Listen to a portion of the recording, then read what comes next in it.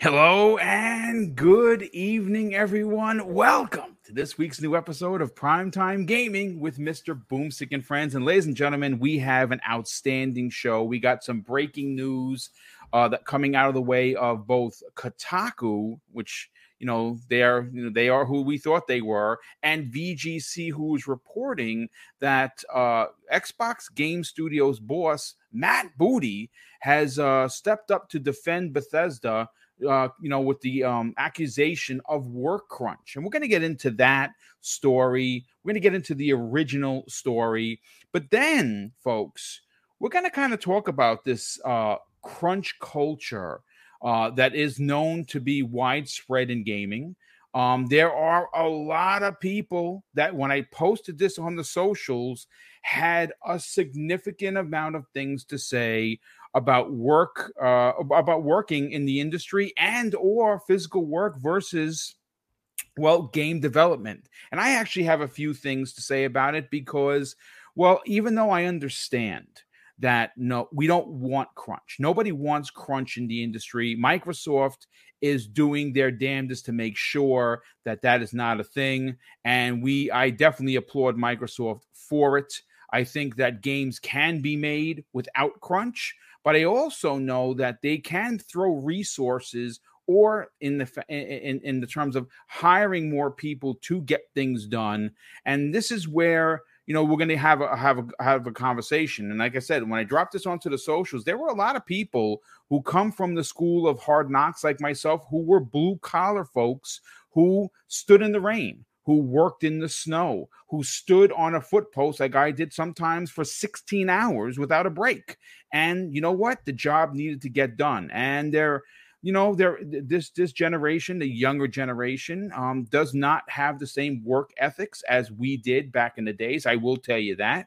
And also, we have everyone on the panel here who have big opinions as to there can be a happy medium specifically, and that comes the way of Kay Asante. But let's introduce someone that I am ashamed to say is making his first appearance. He should have been on this show months and months and years, even years ago. Pixel Bit G. You see him in the chat all the time. My brother, how the heck are you? Welcome to the program. Good evening, Brother Boom and panel, as well as the chat. I appreciate being invited to your show, man. I've been listening to you guys for a long time. Well, it's great to have you here. We know that you have a development history in tech, so we're going to get your hot take opinions about crunch versus, an acceptable amount of time to make games. Also, games, folks, is a business, and with business comes, deadlines. Deadlines are a thing. And listen, we're going to get into it. But Kay Asante, welcome back to the program, brother. How you feeling? Oh, I'm doing great. Welcome to all the folks in the chat. It's been an interesting couple of days. We've been having some fun. My cheap plug. We had a very fun show a couple of days ago doing a quick Steam Deck review, which has been a long time coming. A lot of people showed up. Some people did not. We'll talk about that later. I will say, for those who haven't happened to watch it, haven't seen it, it was a lot of fun. A lot of people gave me some really good feedback about it. There are literally game codes riddled all over the chat in that thing. So many of them were claimed. I think there was a Cyberpunk code that was claimed. A bunch of other codes were claimed. Some were not. So if you happen to go scour the show and you're in that chat, you might grab one and choose to go redeem it, and you might get yourself a game, because I know there are still some that are out there. But yeah, it's been a fun couple of days, and you've set up some very interesting and hot and heavy topics to kind of carve up. So I'm looking to get into it. I appreciate all my of course my PTG brethren, and of course the man Mr. Pixel Bit G. Too bad we don't have any Halo news, because usually when Pixel's in the spot, we want to test his because this man is a Halo lore encyclopedia in addition to his other skills. So it's always good to have a one-trick pony, bro. Well, actually, it's funny you talk about that, because tomorrow at 12 p.m. Eastern Standard Time is going to be the new episode of X Vlog Live, and I'm going to be sitting down with another Halo expert known as Luke Lore, Insipid Ghost on Twitter. We're going to be sitting down for 70 minutes. We're going to be talking about the rumored Xbox dedicated handheld, which we think that they're testing. In fact, we know that they're testing thanks to folks like Jez Corden and others. And they are testing a few different new products, and a handheld is one of them. And we're also on the back end of that conversation because Insipid Ghost is such a huge Halo fan, like myself.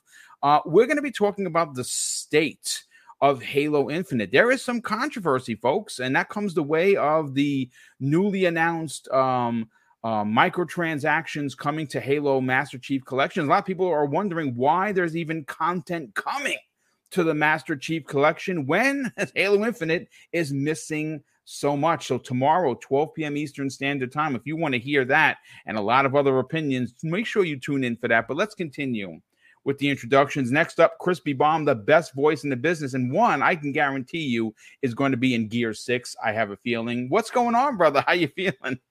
Gear 6? We talking about that already? No, we are, brother. I'm going to petition for you to get at least to be one of the side piece characters. You got to get in there, brother. You got to get. Man, if Alana Pierce can get there, I don't know, man. Like I got the voice. I'm just saying. I agree. It's gonna be something special tonight because I think we all have great opinions. And also we have like work experience stuff, stupid stuff like that. But I mean, it's kind of a dry week. So, I mean, let's go into it. I mean, Matt Booty said what he said. Let's do it. Yeah, we're going to get into the original story, which was posted on Kotaku. I believe it was June 8th, if I'm not mistaken. And then the follow-up story that they released when Matt Booty actually responded. But let's continue with introductions. Wandering Dutch, what's going on, brother? Your show was amazing today.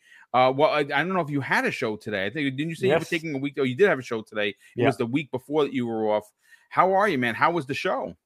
Yeah, it was awesome. And you've got a super chat there from someone that's connected to that, actually. Had the awesome stuffed Sean on doing his first ever podcast. Oh, that's great. Well. I love it. Love to hear it. Which was absolutely awesome.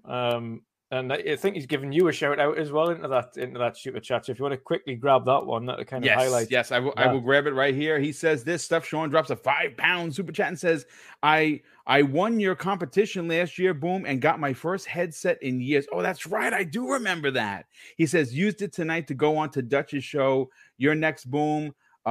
Two of my favorite creators. Well, thank you for the compliment, brother. And I'm glad that you won the contest from last year. I do remember that. I think that was the Christmas with Mr. and Mrs. Boomstick, if I'm not mistaken. But yeah, Dutch that was awesome. And it was great to see him on and obviously put that headset to use in a different way and get into the podcasting game as well. So that's been awesome. It was great to come back, had new overlays, new everything. It just took a week off to revitalize and refreshen the place, ready for the second half of the year. But no, awesome to be back on this show as always. And looking forward to getting into the topics. Crunch is always a fun topic to talk about. It is, but like I said, I think everyone is going to have a real interesting opinion. Lots of like I said, I think it's going to be a hot topic. And so, folks, we're not just talking about Crunch. Obviously, you saw the original advertisement. We're going to be talking on the back end of the program our 3 most anticipated games of that's left for 2022. Obviously next week is July and we'll have put the first 6 months behind us. There is still half a year ahead of us, and there are a lot of games, one of which we saw on the Nintendo Direct, and that was Sega Frontiers. Speaking of Sega Frontiers and Sega at all, Everborn Saga. What's going on, brother? What's happening? How are you feeling? What's happening? It feels good to be back. I'm not going to lie. I was off the last couple of weeks. I made a little appearance here and there, but a lot of life stuff happening, a lot of adulting going on. That's not really a thing, but that's what they say these days. But no, I'm good to be back, especially we get to be coming back talking about Sonic. That's how you got me to come back, Boom. You said Sonic. I said Sonic, and you forget about life. I just appear. I might be behind you. I'm in the house right now. You say it 3 times in a row, and Everborn just appears behind you. That's what happens. It shows up. Well, you know what? Yeah, but yeah, super excited, and to be joined by Pixelbit G, who we call on from time to time whenever there's some Halo talk, but also to put fools with bad takes in their place. Yes, oh boy, and we do love seeing that.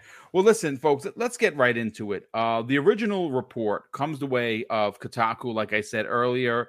It was published on June 8th of 2022, obviously this year, and it was by Sissy Zhang. And the report, the headline of the story is The Human Toll of Fallout 76.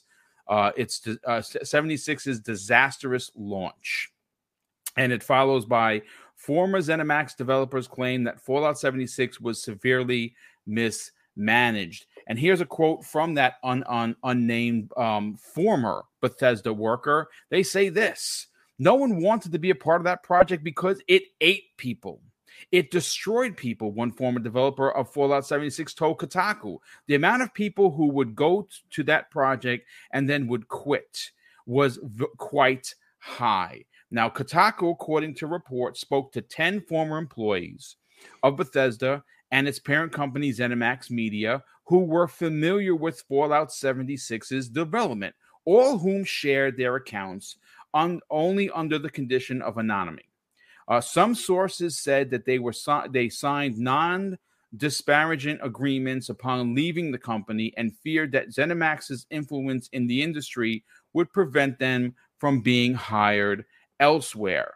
It also, according to the report, testers who worked during the months leading up to the original launch said that the crunched 10-hour days for 6 days a week as the game trudged towards its beta's optimistic launch, which with the launch date, which was November 14th of 2018.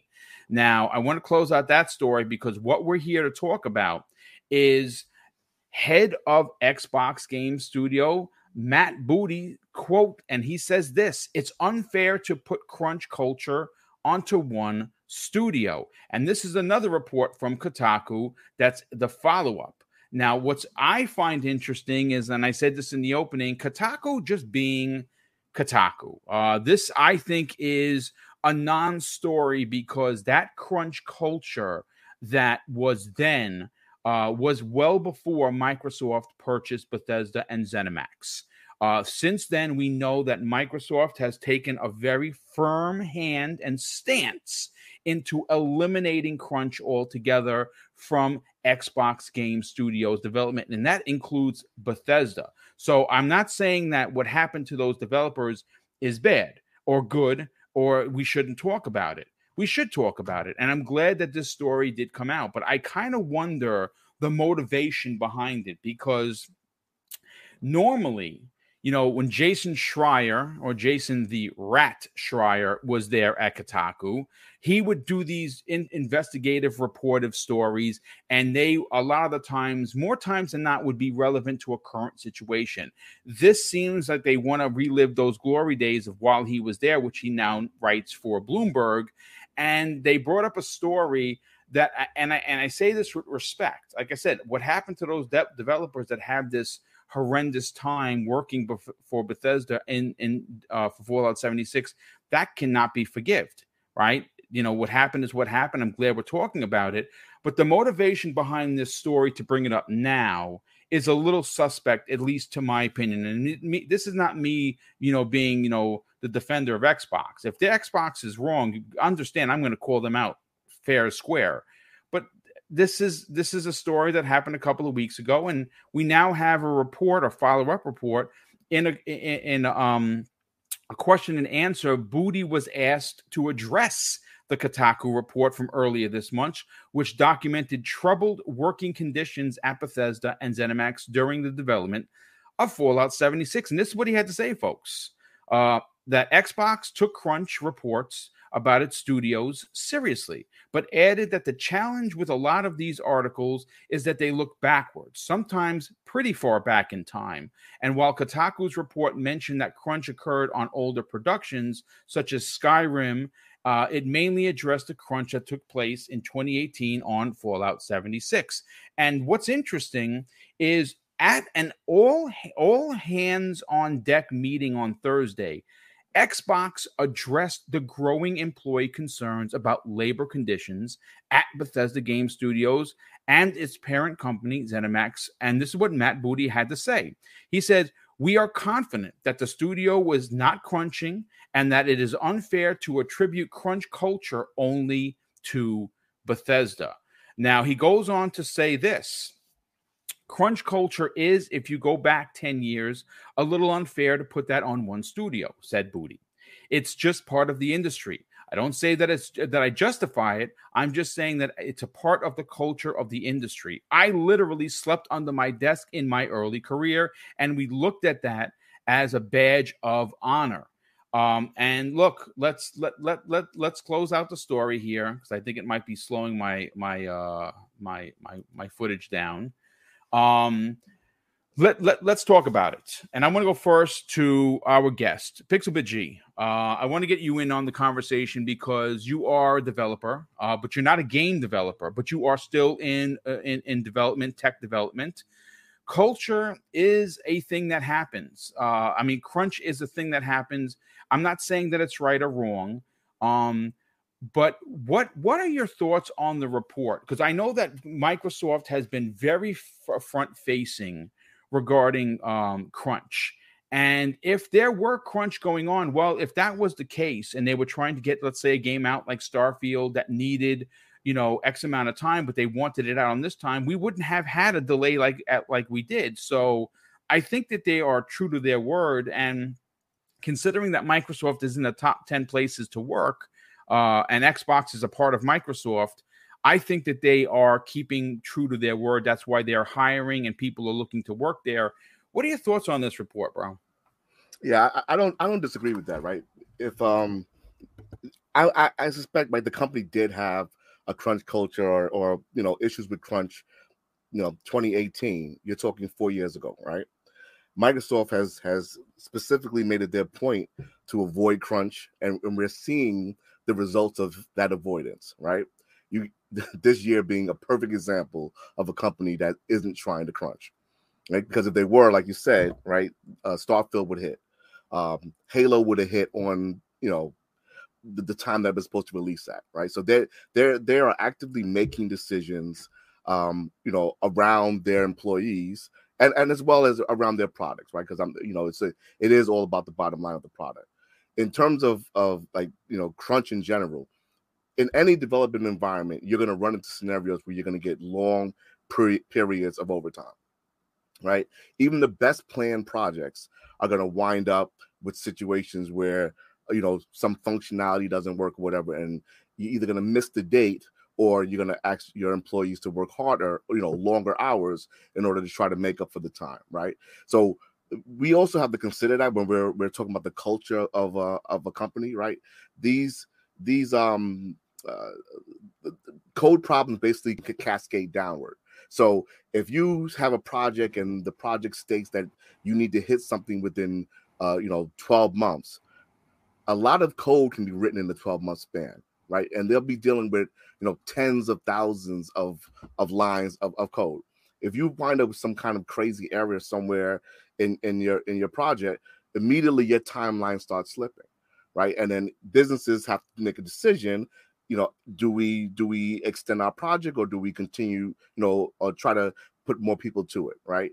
Now, what it seems like is they said that these things were happening whenever it was like time to get to like a beta or something like that, right? So that's like a specific time frame where you've set a goalpost and you're trying to get all your people in line to hit that goal. And that's not unusual, right? So like in my industry, I'm in the financial industry, we generally do things in like 3-month sprints, right? But you need to deliver at that 3-month point, right? There generally isn't an option to delay something. So when you're like 2 weeks out from that deliverable and you're looking at the code and you run into some issue, that issue needs to be resolved one way or the other, right? And for the most part, most developers are in the industry who they want to work, they want to code, they want their code to be good. And I would suspect in the game industry you got additional layers of enthusiasm for work, depending on the age of the developer, right? But even me, I'm almost 50. I still, when I see code that's has an issue, I'll put a 50-hour weekend. I'll put a 60-hour weekend. Yep. Right. That may happen multiple weeks on end if there's a problem that needs to be addressed at that time. So, from my perspective, it is a big deal, but it's not as big of a deal as sometimes the community tries to make it, because a lot of things can lead to crunch. Hey, Pixel, can I just add to what you're saying? Just working in the same field.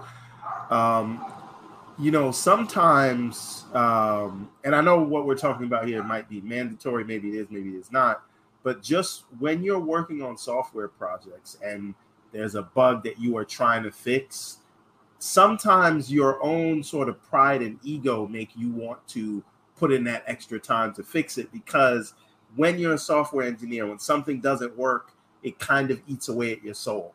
More times than not. Right? And you kind of tech in general, but continue, you take it personal. Yeah, you take it right. personal. So you can't leave it alone till you get it to work. People don't make sense. Tech is supposed to.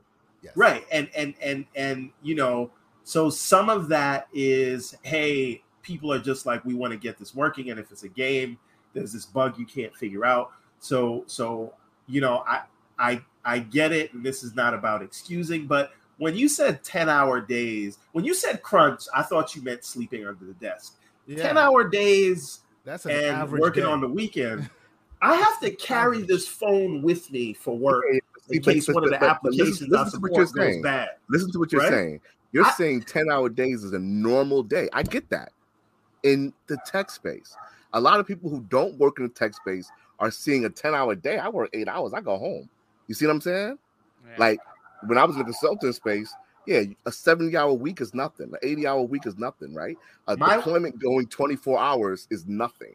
Like 3-day deployments happen, right? My work day right now is 9 hours. So you're saying one more hour. Right. I get that. Yeah, I get that. Yeah, I get that. So, I get it. But, I think once you use the word crunch in this, in the context that we're concerned with, it kind of poisons the well. And, I agree. The question is, how were those workers being treated? How, there's one thing saying, listen, we got to hit a deliverable by the hook or by the crook because, we don't hit this date. Some people are losing jobs because we're not going to be able to afford to pay anybody because, we're an independent company. Right. And that's just, we're not talking about like, this is Microsoft who can afford to miss a date. Like Bethesda, like, that was their biggest game coming out. Right. And when you think about how these projects are funded, what promises were made to hit these dates, people know that when you need to hit a date, it could be detrimental to a company like Bethesda at the time, right? Yeah. So but again, we don't know all the context. Are these people saying, listen, Nat, we're barring, the doors closed and you can't leave and you can't work on this from your house, and or is it people saying, listen, clock is up, boss. I'm out. I'm leaving this line unfinished. I'm not checking this code in. I'll check it in at 9 a.m. Right. So, I don't know. And another thing to consider is even with this whole, and I know this is before the work from home transition that we've made, but I think work from home kind of exacerbates the hours that people do. Right. A lot of the times that I'm seeing now is because people are working from home, they're doing those 9, 10, 12-hour days easy, right? They're just always on and connected. And there's something where you feel like you have to be on and connected, or you're going to fall behind. Yeah, right? So again, and I get the people that are saying, listen, I'm doing that now. So if I was doing it for video games, great, right? But, I think finding the happy medium of not crunching and hitting target dates, point to me someone who's successfully done that and they've put out a product that was groundbreaking. Does anyone have an example?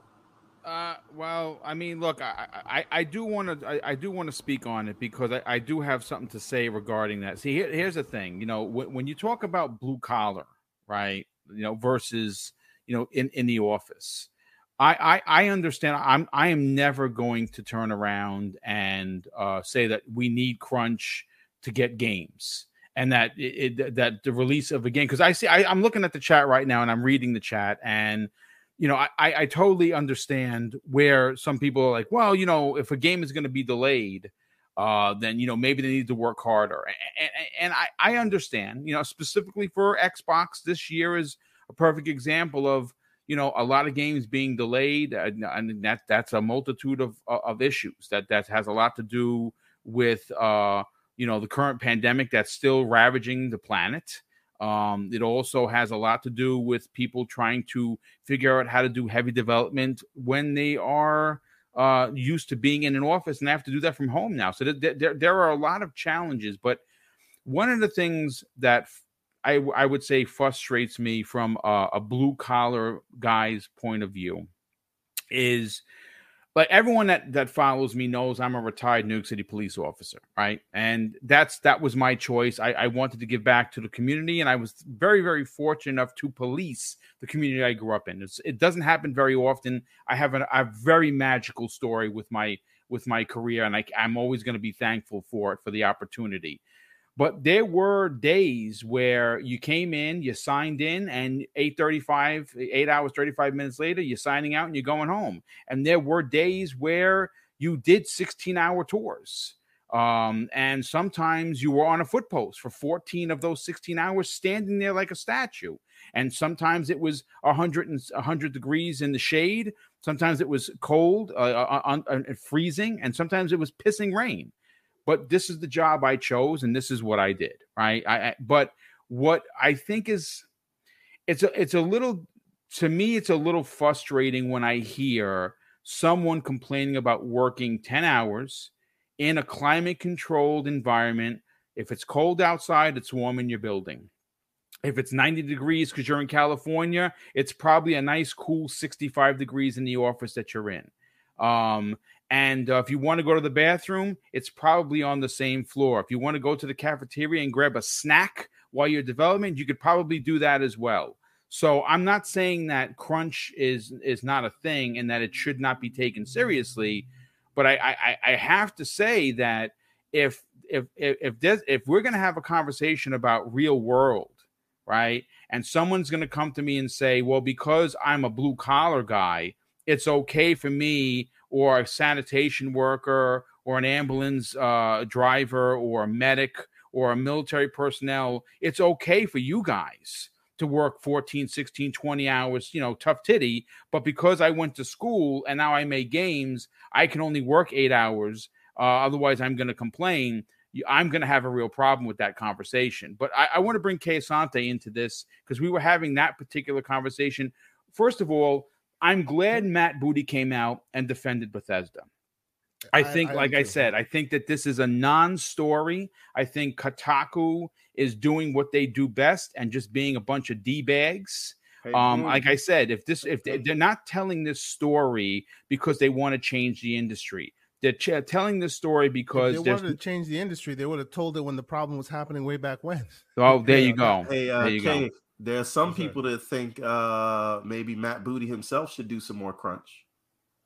I mean, the thing I've got to say there, Asante, as well, is the way back when. The thing I'd pull up straight away is way back when people who were in game development never complained about crunch because they enjoyed coding. They were just consistently, constantly, forever coding, and they loved it. They enjoyed it. They were doing God knows how many hours a day for fun. As a retired New York City police officer just stated, sometimes you stand in the rain, but that's part of the job. You knew it when you started. So I think it's a little overblown. That it's part of everything else that's going on here, and we have to have a nuanced adult conversation about it, because is there a problem? It's not to say that, oh, shut your mouth, there's no issue here at all, because I have friends in gaming. I have friends who have horror stories telling me about, they show up with bright-eyed and bushy-tailed, fresh off the boat, as it were, because they want to make their favorite game, and instead they are thrown to the salt mines. Is the salt mines? Well, I love that. What I mean by that is I'm talking about like, you move to a country you've never been before. You speak no language. You're thrown in a room with a roommate, and basically your life is 20 hours every day. All you're doing all day is game testing, right? Those are the dues you pay, right? Which, let's be clear here. In any industry, there's the low man on the totem pole who basically gets to deal with all the crap, right? And then as you rise, all that stuff changes and all that stuff matures and you change things, right? So is there some nuanced conversation to be had here? Of course there is.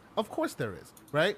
But like everything else, this has become one of those things where the pendulum swings far too much in the wrong direction, and everybody has to be clutching of pearls and talking about how it's horrible that they're getting mistreated, when in fact, like we're saying here, most of the time, people are talking 10, 12, however many hours. There's a lot, exactly as Pixel and as Everborn, and everybody has already brought forth. There's a lot of self-pride that comes with that as well, right? And I know what I'm talking about because I sit here, as you see me here, this is my sometimes 16, 15-hour day, right? Between work and whatever else I'm doing, or I'm on call, I have my phone with me. This is what happens in this industry. Can I just add something real quick, Kay? Go ahead, yes. So in the chat, there are some people saying just hire more people. And Pixel, I know you can speak to this as well. You can't just throw more people at every tech problem, and that can actually make things worse and slow it down. Guys, I'm just going to give it a heads up before Pixel B jumps in. I'm going to drop out to reset my stuff because my footage is stuttering, and it shouldn't be. So I'll be back in a minute. We'll be talking about Sonic till you get back. Yeah, calm down. No, you're right. Like you can't throw too much hand resources at the problem, because then it adds more bureaucracy, more overhead, more logistics in that department as well. Fresh meat doesn't know what they're looking for, right? So you need people who have been working on the project for a while to determine some of these issues. Where to go with or you're going to wind up losing a person because you lose a person's effort because now I need to train you. I need to show you what to look for first before I can even ask you to help do anything. So you can't always just throw numbers at it, which is why they often just throw your time at it.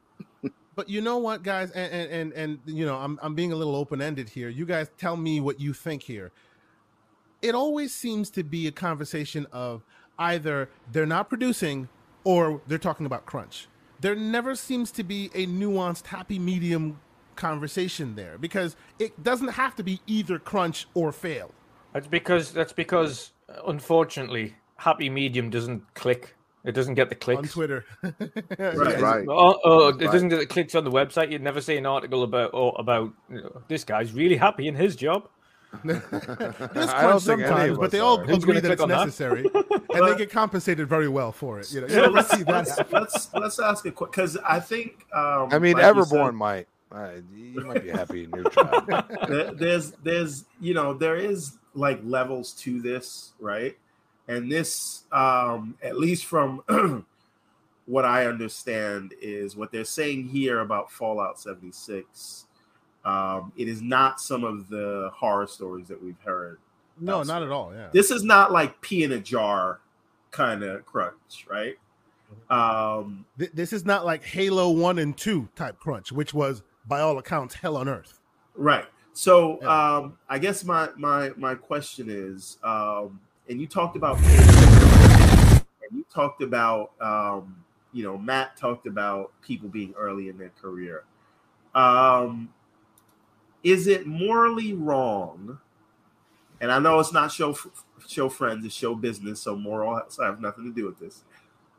But is it wrong to say that the grunts, right, the new cadets, right, fresh out of basic training, which is college or wherever they got in there, is it wrong to all that, right? Is it wrong to say that those are the guys that are going to do the grunt work in the long hours and pay their dues, and once they do that, there'll be new people to come in and do that, the grunt work and the long days and all It's those a rite of things. passage, as it tends to be. Yeah. But is there something wrong with that?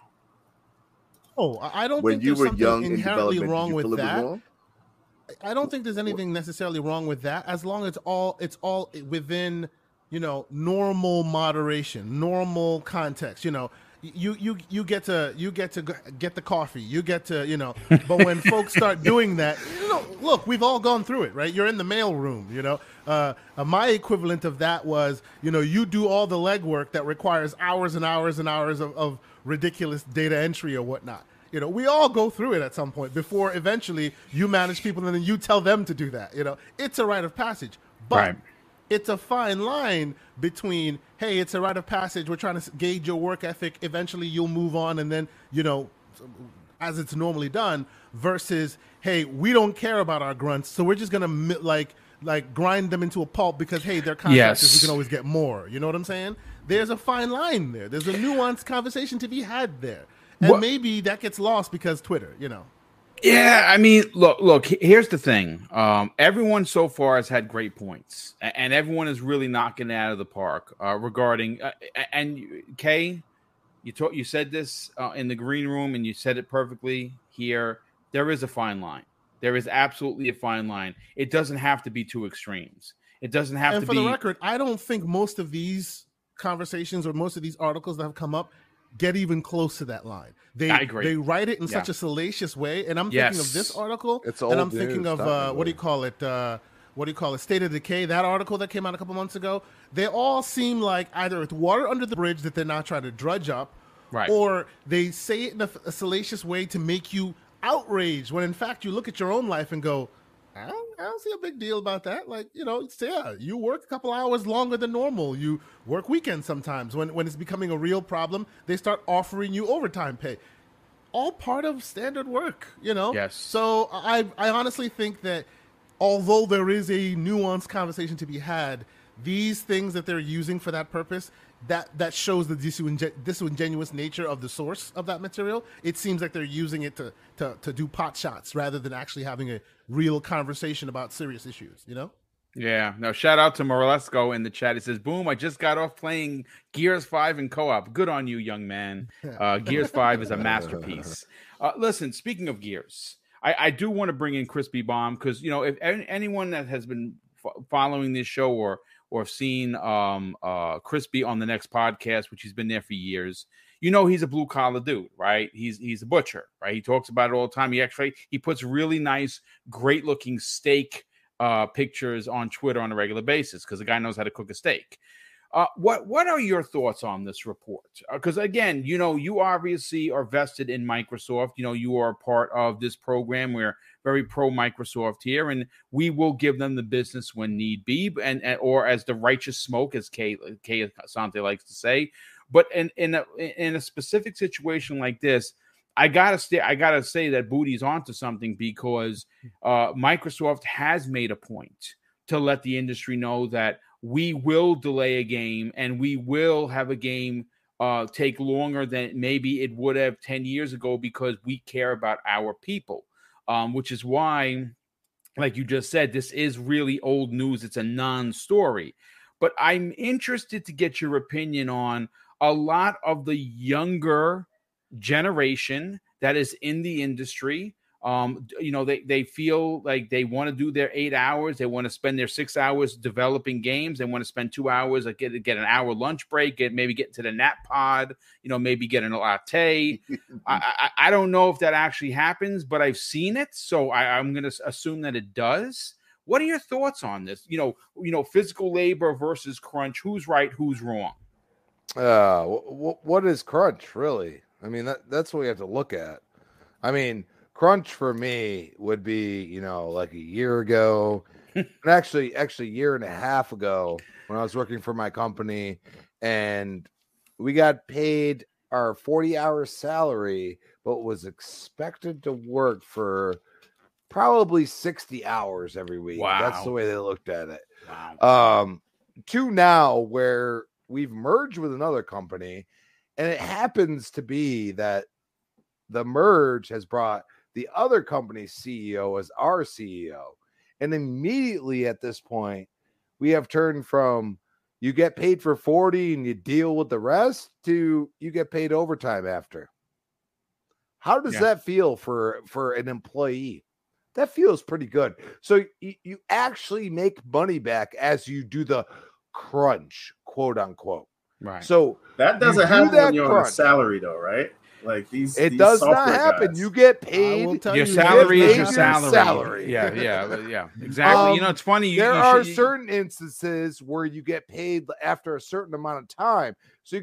So there was a point in time where I was making my salary, and then 5 hours after my salary, I would get paid halftime, which is basically minimum wage, even though I am the manager of that department. Wow.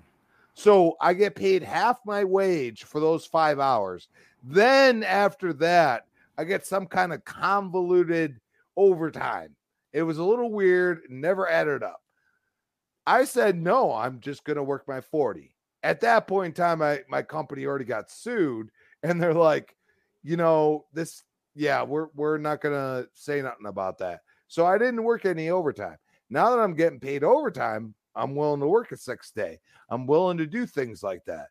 And I think that's where Microsoft's going to go. And there's not a single person that's going to care about it, because at the end of the day, if they want the money, it's there.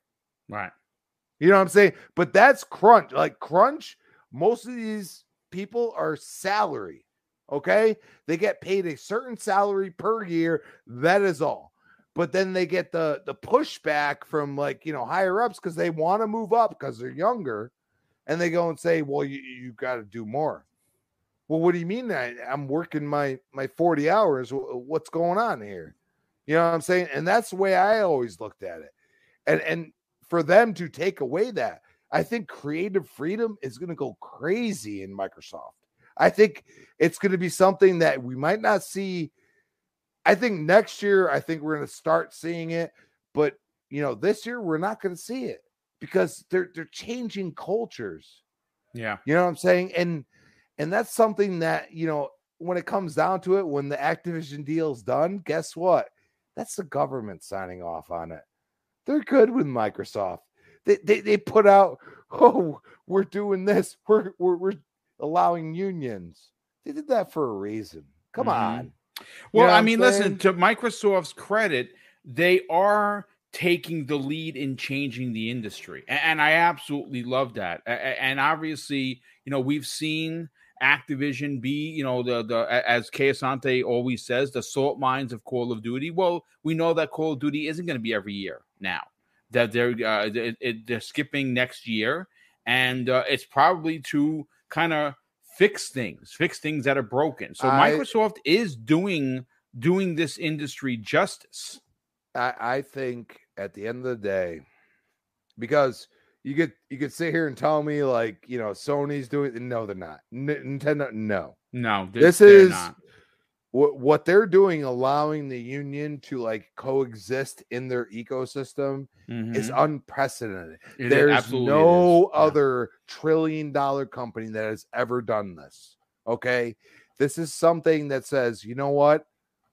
We are for the people as well. And you know what? You could say they have all the money in the world and everything else. Well, they have all the money in the world to do what Amazon did.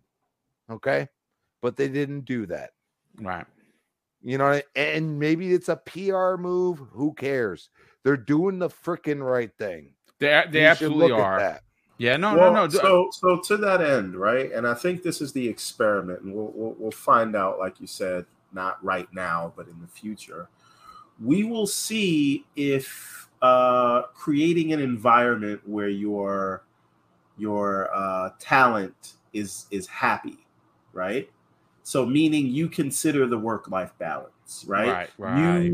You don't put them on artificial dates because the dates don't really matter to you because of your business model, right? Will that in turn, will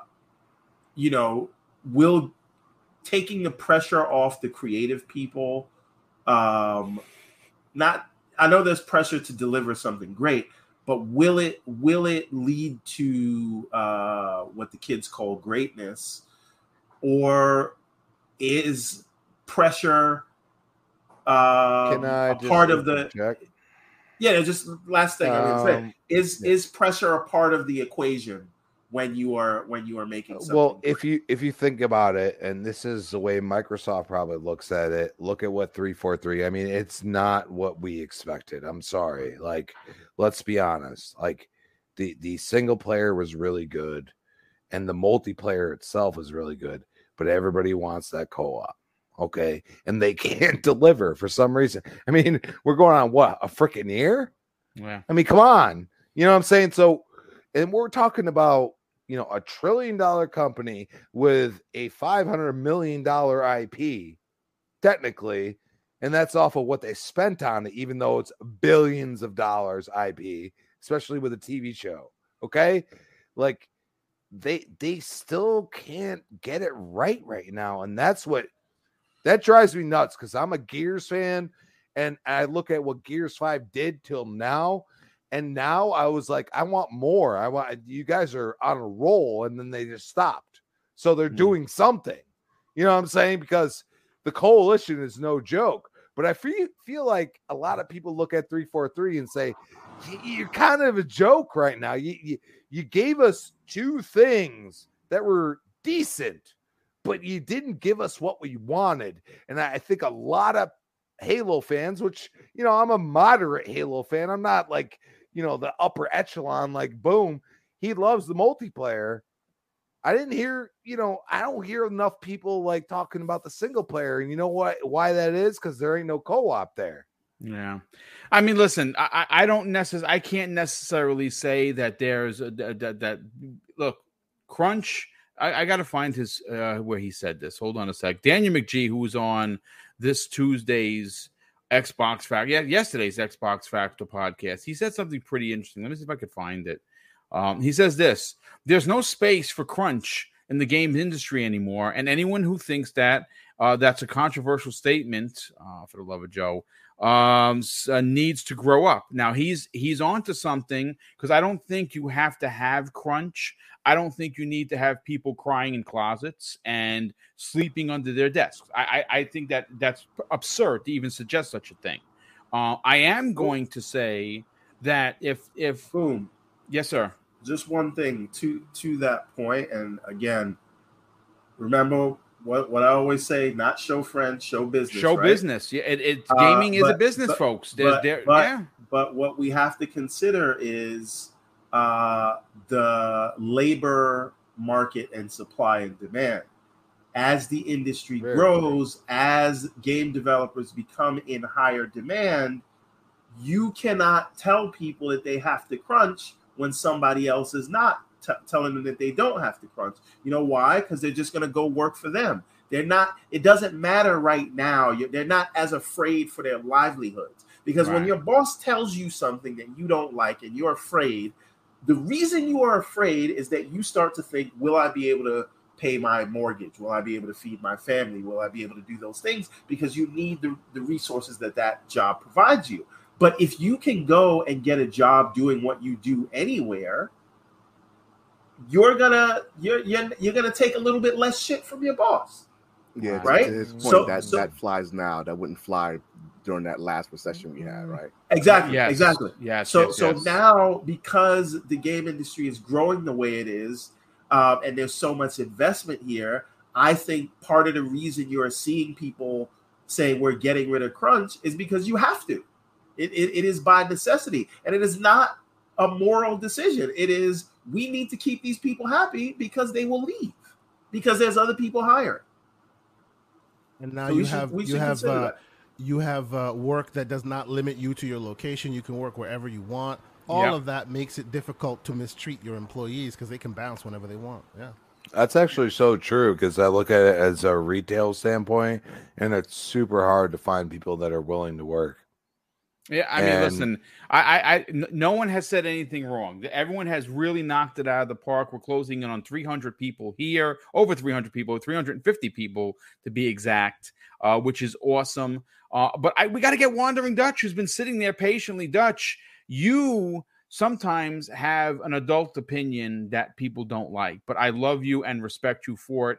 What is yours regarding the crunch situation in gaming, what Matt Booty had to say, and of course, Kotaku bringing up an old story that is from before Microsoft. It's funny they went to him for a comment when he wasn't even a part of the conversation when this crunch took place. Yeah.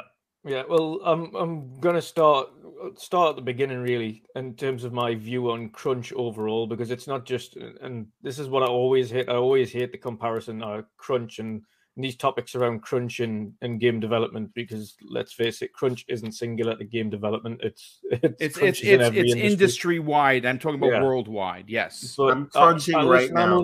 I'm only 34 years old. When I was 16, 17, I was holding down 2-3 jobs at the same time. I was working a normal 9 to 5, 9 to 6 job through the week. I was working weekends. Then I started as a Royal Marine reservist before going full-time as a Royal Marine. So in terms of actual work ethic and working a lot of hours as a 16, 17, 18, 19, 20-year-old beyond, then going through later years into shift work, and now working as a broker and with financing and energy, etc. I can tell you the industry worldwide, in every industry, has changed significantly in work ethic and the terms of people you get in now. And I specifically highlight work ethic because now in the industry I have, although it can be absolutely mundane at times and drain the life out of you, the people that you get in, specifically the younger generation, have absolutely no get up and go. They don't last 2 moments. That's correct. About absolutely everything that comes in. And I've noticed specifically, I've been in my industry now for 10 years, and the guys that we get in now, some of the younger guys, will be there a matter of weeks, if not a couple of months, and then they jack it in. They just wander off. They don't even bother coming back. They don't even have the decency these days to tell the employer that coming back or not coming back. And that's the difference between what it was then and what it is now. And the work ethic of the generation below. A lot of them expect, and this is not to put it past or some of the younger generation, because there are some hard workers still out there, quite a few. But there's a lot of them now that expect things given to them on a plate and complain about literally everything under the sun. And again, I know I have no experience, but why am I not a producer yet? What's going on? Yeah, and well, it's not just that, and you do get it. And I've heard countless complaints and excuses and things like that throughout my years working in several different industries. Like I say, now I'm a broker, obviously working in finance or any kind of financial kind of perspective. Even if those who work at if game developers really want to talk about crunch, go down to the stock exchange, any stock exchange worldwide. You want to talk about crunch and working obscene hours. They want the money. Still doing 90 to 100 hours, 100-hour plus. They want the money, dude. Let's be honest. They want the money, but you're talking about some of and we're talking not even the higher up jobs because they get easier. We're talking the lower down, the beginning jobs and things like that. That is crunch work. Well, I think higher ups. I mean, you look at it that way, and you say the salaries that they get. I'd say, fuck it. You know what I'm saying? Exactly. But that's a different kind of crunch altogether. The perspective I'm coming from here is, and this is just personal viewpoint on what I've physically witnessed in my time working from start to finish, and my work ethic, and watching other people's work ethics throughout the years. Is that it's significantly changed from what it was 10 years ago to what it is now in what people expect to do. And this couldn't, obviously you get now, even 5 years ago, you never used to go on the internet. And when you had a moan about people's work ethics, you would have a normal conversation. Now you get these teenagers and kids going, okay, boomer. Like, all right, okay, yeah, because you don't get your way. You're going to, here's your little slur against older people. They're going to be very quippy. Yes. Yeah, exactly. It's all sarcasm and things like that. And if they don't get the way, they cry or they go and complain to someone straight away. I want to see your manager. We didn't have the whole Karen thing years ago. You know what I mean? But this is the problem we've got now. We've got people that are willing to complain about everything left, right, and center.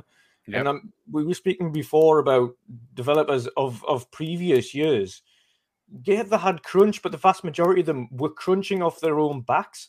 Even if you go back to watching the story of Mojang, and granted, the guy's a bit of a nutcase at times, but if you watch the story of Mojang and how they come to be and how much work they put into getting that game up and running and just how often they were in the office or coding consistently to get that thing up and running, and that was a passion project. If you look at indie developers now as well, do you think they've got anybody to complain to when they've got a crunch to get their own game out? Hell no. Because indie developers are passionate and they want to do something. These people want to work in the game industry. And at some cases, you're going to have deadlines to get things out, and you've got to work to certain deadlines. At the end of the day, as Everbone's mentioned, it's a business. It is a business. You're working, you are employed to do a job. And yes, you're going to get some, and tell you what, the benefits you get at the companies such as Microsoft and Xbox these days, never mind your salary, the benefits you get for working at these companies are almost second to none compared to the vast majority of salaried jobs in the world. And it does really boil me sometimes to see some of the complaints you see from some of these, and it is the younger generation, older developers, you never once see them complain. It's always the younger generation that are complaining about working crunch. It's the early 20s, the mid 20s. They're the ones complaining or just fresh out and things like that. You know what, one Dutch though? Here's the thing. Even back then in those olden days when people used to be, burning the midnight oil for hours and hours on end on the low end of the totem pole, if a reporter stuck a mic in your face in the 90s, wouldn't you complain, yeah, they got me working ridiculous hours? It's always been a rite of passage. Yeah. The only difference is now you just get Kotaku putting a mic in your face going, hey, young man on totem pole, why don't you tell us what your grievances are so we can make a report about it. Write a big article about it, yeah. Exactly. That's the only difference here. Can I ask a philosophical question for a minute? Yeah, damn. Everybody. It's not that philosophical. But isn't there something to be said that maybe the younger generation is more focused on their own goals and well-being than the goals and the well-being the company that they work for? That might be true, but a lot of the young generation isn't meeting their goals. I agree. They aren't excelling, right? So I don't know. Somebody should be taking over this podcast. I was going to say the one thing I want to add to it as well, and this is a weird kind of thing that I have noticed. But have you ever noticed none of these articles are going to any company regarding crunch for games that haven't come out? A broken piece of rubbish. Yeah. They talk about crunch with Halo. Halo has been absolutely ridiculous. It hasn't get the content. It still doesn't have the content. There is no updates. There is no map. There's nothing there. To your point about crunch, and you're like, but the game's been in development for 7+ years, and he's talking about crunch on They don't know how to build an engine. Let's be honest. To your point, the same about Fallout 76. Yeah, but it's the thing is this, and it's the same about Fallout 76. They talk about crunch with what's happened to Fallout 70, but that was also another buggy game. If they went to Insomniac to talk about Spider-Man, no, and I guarantee they crunched on that. But did they go to them to speak about crunch? You could play as a mailbox. But why would they, exactly? So are you implying that all they care about is success and the failures? Exactly. If the game's successful, they don't write an article about crunch. If the game has issues, then the crunch issue comes to light. Hey, Dutch, I guarantee you they're crunching on Ragnarok right now. Mm-hmm. I guarantee you, right? And to that end, my other saying, which is winning cures everything, I think that, like you said, when you have a successful product, right now, everybody that's upset about crunch, I bet you if I said to you, hey, Redfall and Starfield will come out this year, but it will require some crunch, nobody would care about the crunch. Nope. They'd say, no, they would not. Yeah, you're right. Well, you're right. To be fair, in 2020 when The Last of Us 2 came out, they did have a a little bit of conversation about crunch. It just It didn't did. last very long. No. Yeah, it was a very brief. Because then people started and complaining about the game itself. everybody was like, "Look at the game. People need to stop complaining." All the Last of Us fans. Yes, they were. Well, see, Right. but that right there should tell you that we shouldn't even take any of these articles seriously because they're not distributing that righteous smoke evenly. They're only doing That it is to correct. certain Yes. groups That's what I'm saying. at They're certain only bothered times, when you know? they're only bothered with the crunch when it's a game that hasn't meet demands. If the Yeah. game's met demands, they don't give it the light of day, and that is the issue we've got here. Like crunch is not only company wide, and this is what Matt Booty's saying that is correct. Yeah. It's not that it's just Fallout 76 or it's just Halo Infinite. Like vast majority of studios, in some respect, have a crunch culture at certain respects. And if you speak to any developer, they'll tell you there are certain types of crunch. There is crunch that you want to do willingly because you're desperate to get this particular thing finished and you'll work through the night to finish it because you're on a roll and you just want to keep going because you're in that mind frame In the zone. and you just want to just get that coding done, just get it done. I've got this little bit here and I just want to finish it. And before you know it, it's 2, 3, 4 o'clock in the morning and you eventually finish this bit of coding that you need to do and it's working perfectly. You've tested it. It's fine. Okay, now I'm going to go to sleep. And then there's the other kind of crunch where the company's saying, listen, guys, we really need to get on top of this little section here. We're like 2 weeks behind this particular section. We need to just you need to get down. We're going to have a week's worth here where no one's going on holidays or anything like that. We need everyone hands on deck.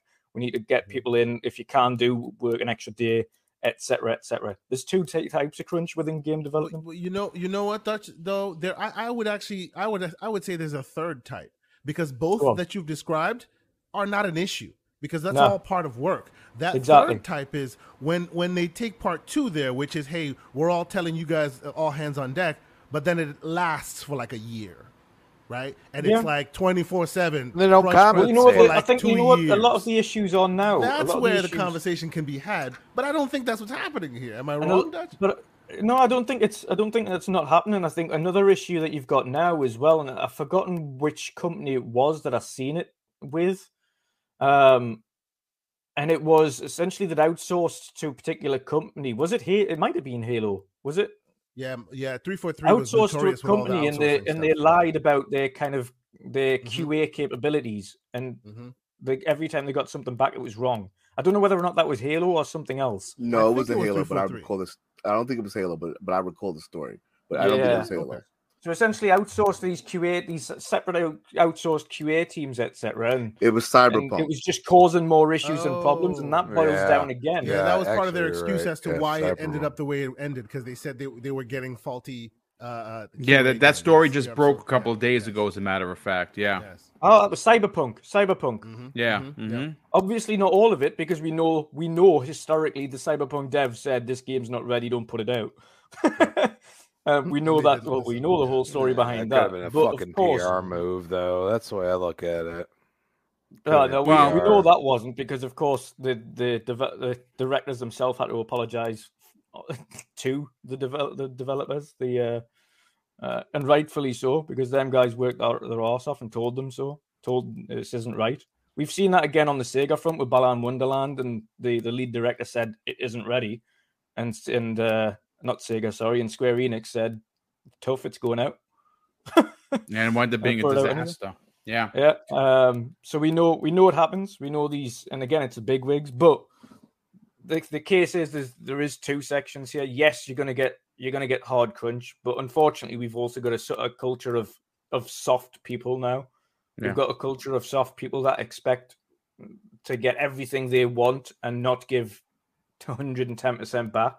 Yes, that's a fact, and I can tell you, I bring it back to my days as a New York City police officer. Like, weekends off, you have to earn that. You have to get a detail that offers that. You have to have years invested. You have to produce in order to be put in a specialized unit like that gives you this. There were kids coming out of the academy that wanted just Saturdays and Sundays off. They didn't want to walk a foot post. They wanted to be. They wanted to be plain clothes detectives. They got to sleep with all the girls working at Studio 54. Yes, that is not. There is no in the champagne room. Yeah. There you go. I mean, listen. The bottom line is, I am very happy to have this conversation. I think that everyone here knocked it out of the park. I said I do not shy away from having these very difficult and sometimes controversial conversations because they need to be had.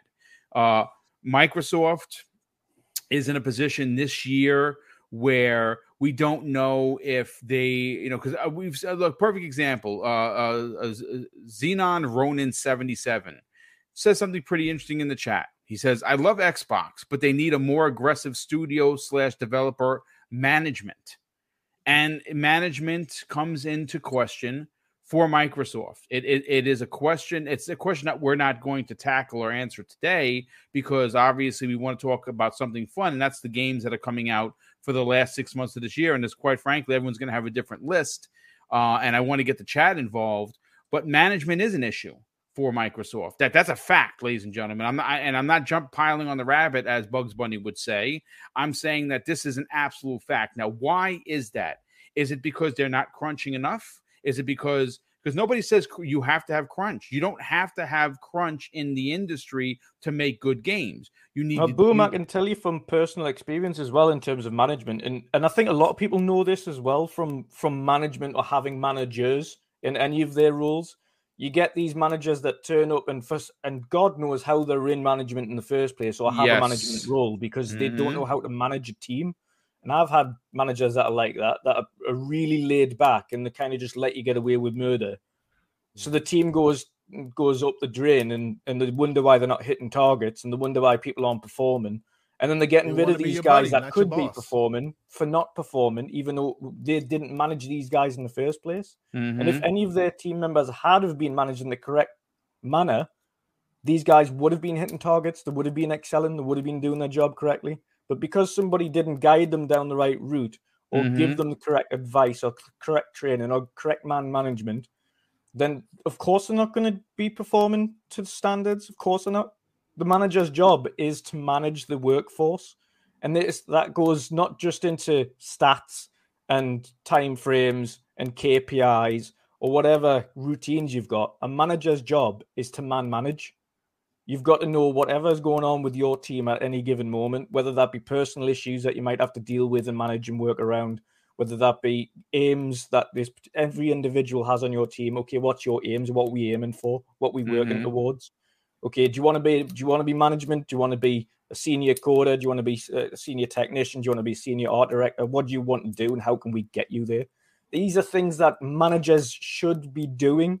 And if there isn't, and no, there are soft managers as well that have got into these jobs that haven't earned the right to be in these jobs, unfortunately. And this is an issue that's going around. So you get some that are far to the opposite side and overmanage, and we call those essentially micromanagement, where it's every finite detail is constantly on your back, and that's too much. That's when people break.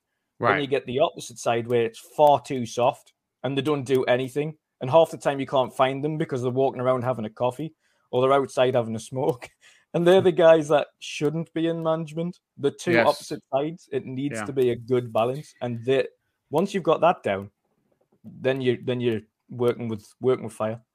Yeah, no, and again, I look, we're not developers. But Pixelbit G is, and so he understands the minutia of it, of the business.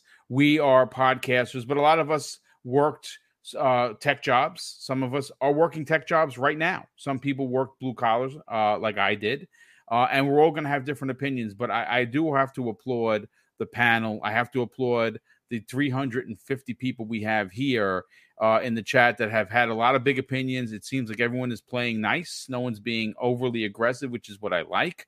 But I do want to get to a couple of super chats that I missed early on, and we're going to get to the next topic of conversation, folks, and that is, what is your top 3 most anticipated games for the remainder of 2022? Not what has already released, but what is releasing in the next 6 months. And quite frankly, regardless of where you like to play, whether that be PlayStation, Xbox, Nintendo, or like myself, all three, you're going to be eating very well. As a matter of fact, your backlog is going to continue to grow. But the first super chat I missed is a good friend, generous friend of the program, Drawn TJ, drops a $5 super chat and says, "Hey guys, I'll listen later. Keep up the awesome content." Well, thank you for that, Drawn TJ. Definitely appreciate the view, listen, and of course the generosity. We also have Xbox BG drops a very generous $5 super chat and says, "I'm just dropping by to show support." Well, thank you for that. Definitely appreciate the generosity. And of course, you being here to hear the topic at hand. Brett Bingham, another generous friend of the program, drops a $10 super chat and says, "Halo's problem was the incorrect choice of dev tools that made it incredibly difficult to work on. The Coalition and Playground seem to outperform 343 because they stick to the dev tools that they know." And you might be onto something with that. We definitely know that at some point they did change over from Unreal Engine to the Slipspace engine, which they have now. And even though I quite enjoy Halo, maybe that's an issue, and that's why things got mucked up. I don't know. But Bone Slave drops very generous $2 super chat and says, "If deadlines aren't met, who gets the write-up?" Indeed, that's a fantastic question. And again, Everborn has been made himself notorious for saying that it's not show friends, it's show business. And Microsoft, again, in the next 12 months, according to them, the fiscal 12 months, not the actual calendar year, they have a lot of games coming out. And a lot of those games, we did hear Matt Booty talk about, he was heard discussing that there are so many games, or Microsoft has so many games that he doesn't know where to put them. And I think that is because of delays. So there's going to be a backup. They're going to be backed up like traffic for sure, but hopefully they can get that ironed out. And I said this even this last year, they're literally going to have so many games. They're going to potentially have to delay releasing so they don't eat each other's lunch. But it's going to be a big year for Xbox in 2023 regarding first party. But I do want to move on to topic number 2. And this is a fun one, folks. There's not a lot of news. This news that we talked about the first half of the show broke early today. And thanks to Keosante dropping it into our private DM. I thought it was worthy of a conversation. And again, I'm very proud on how we handled it. Didn't throw anyone under the bus and talked about it logically. But this is a video game podcast. And what do we want to do? We want to talk about video games. And for me personally, the second half of this year is stacked. It's loaded with a lot of games. It's easy to say you're excited for Call of Duty Modern Warfare 2 because you saw the reveal. It looks ridiculously good. But for me personally, there are 3 games that jump off the page that may consider to have a lot of A's next to them, but are probably low in the totem pole for a lot of people. And my top 3 picks are the first one is going to be, no surprise, Sonic Frontiers. My God, I'm a Sonic stan, and I am a Sonic Adventure stan, and I'm an apologist for Sega. And I will say that after the footage that was just shown at the Nintendo Mini Direct, I am all in, especially when you can go to these special levels and the worlds look like cities. Wow, that looked phenomenal, looked very fast.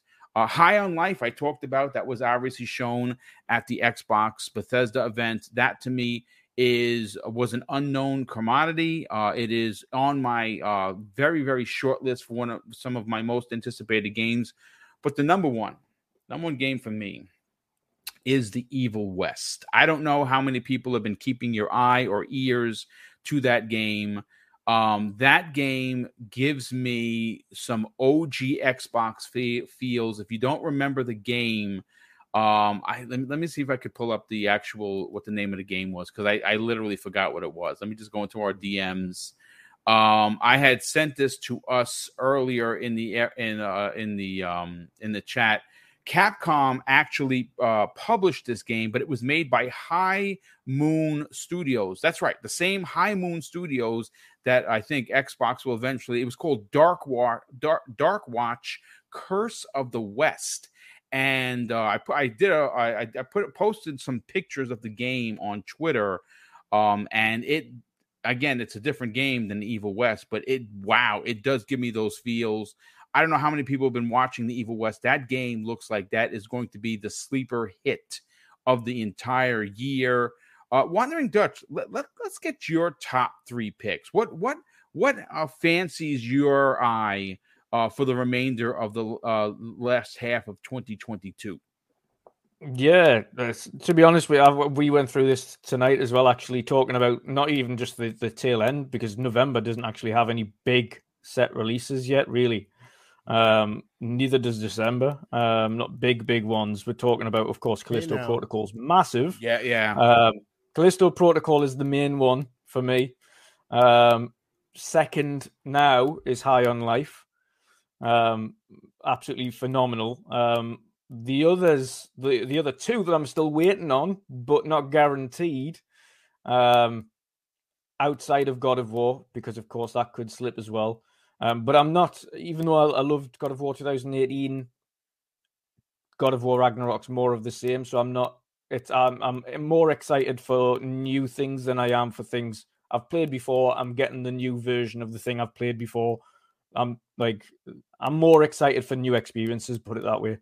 The 2 others that I'm really looking forward to in terms of AAA titles, that I'm hoping we do get dates for soon, is Hogwarts and Avatar.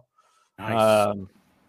When we saw that deep dive state of play into Hogwarts Legacy, that surprised me in a really good way, because I was not expecting that level of detail.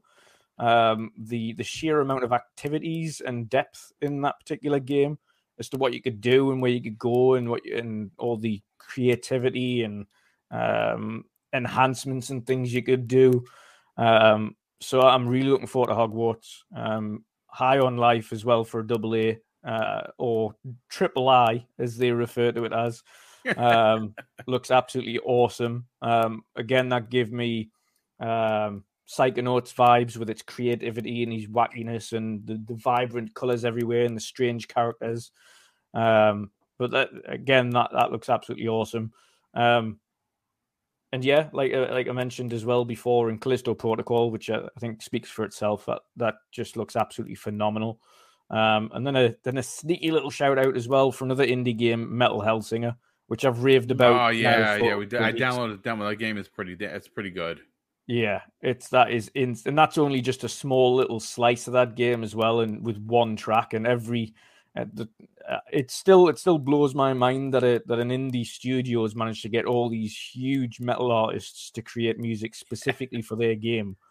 We're talking massive metal artists as well, like lead singers from Slipknot and System of a Down and everything like that, to create specific copyright-free music for you to play and stream and everything like that, so you never get problems like that on it.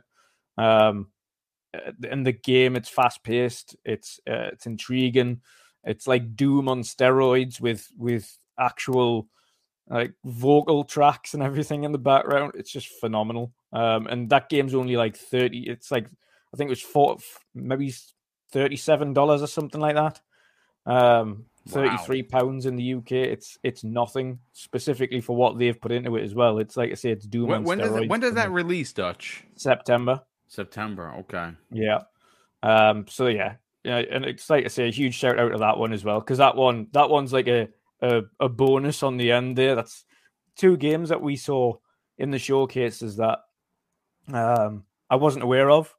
Right. And now absolutely can't wait for, and that again is High on Life and Metal Hellsinger. And the odd thing, Dutch, Metal Hellsinger is next gen only. Yeah. Yes. Yeah. Oh yeah. I would imagine. I think it's more to do with the pacing of that game, because it is fast paced. True. Yeah. It looks great, plays great. I completely agree with you. Yeah. Oh yeah. You know what? The Callisto Protocol hasn't downloaded the demo for that yet. The demo is out everywhere. Download the demo, have fun. It's great. They're mine. I cannot wait for those games, and like I'm just fingers crossed that, like I say, Hogwarts and Avatar, both of those games get the release dates. But I'm expecting potentially some of them to fall out of it because again, it's a hugely packed October. It's a massively packed September as well. October is ridiculous, dude. Yeah. It's there's so many games. It's bonkers. And mind you, you mentioned Hogwarts still doesn't have a date, which if it's November, which would make sense because it's maybe even for Christmas because Harry Potter has been known to have that would sell. God, yeah. Are you kidding me? Absolutely would sell. But you know what? You definitely sparked the attention of the over 300 people we have here with the Callisto Protocol because that's on the top of my list as well. Yes. I'm a diehard Dead Space, and I'm really excited. I'm actually very happy for the team that they don't have to go toe to toe with Dead Space. Dead Space is next year. They have the whole open fall for themselves. And what? Honestly, Boom, I kind of am sad for the team. They don't have to go head to head with Dead Space because they would murder Dead Space, and they would probably have murdered Dead Space. I'm so Dead Space on this one. they would be happy to do so to their former employer. Well. The thing I like about that game the most, from what I've seen so far, is the just sheer attention to detail they've got in that game. We've spoke about, obviously, speaking of Dead Space, we spoke about the original kind of amputation mechanics, as we put it, where you can kind of slice things up into little sectors and things all the way through. And they've went a whole new level with that on Callisto Protocol, where they've got like parts of bones and ligaments and things hanging out when you're chopping segments off. I'm like, this is another section entirely. It is brutal, but it's like the level of detail they've put into that game is just insane, and it's bringing back the horror in horror games. It's bringing back what we were waiting for, essentially. So it's unbelievable. Well, all really good picks. Let's bring in our guest over here, Pixelbit G. What are your top 3 picks for the remainder of 2022? I mean, there's a plethora of games to pick from, but what are your 3 that jump off the page for you? Yeah, I'm trying to stick to only games that I know have a date for this year, right? Because we have some games that are suspected to come this year, but may not. The first one that I'm really interested in is Warhammer. Just say this is why you left off God of War. Hey, yes. Because if that was there, then it's number 1. There's nothing to talk about, right? But without it there, then Warhammer 40K, Darktide. So I was a big Warhammer player of like back in the Dawn of War days. I'm not sure if I know Asante has to know this. I know this group of games, right? So those were like games, yes. Just ridiculous RTS games. So being able to take those characters and they got some really dope character designs and enemy designs with the skill sets and everything. So being able to take that and put it into like a first person shooter. I usually don't do the multiplayer thing that often online, but that game is definitely going to be dope. Like, I don't know if you guys have seen it in action. Yeah, it looks really good. It looks crazy, right? Every time it showed absolutely great. So yeah, exactly. Even people who aren't necessarily 40K fans see the graphics, see the co-op, and they're just like, wow, this is actually pretty damn good. And I think Game Pass and them bringing them constantly to Game Pass is kind of turning people into 40K fans. There's a lot of good games 40K that weren't given the attention they deserve, but because they're showing so well, because it is a niche audience there, Kay. Yeah, it is. Absolutely. It is. I mean, only a select few know that series.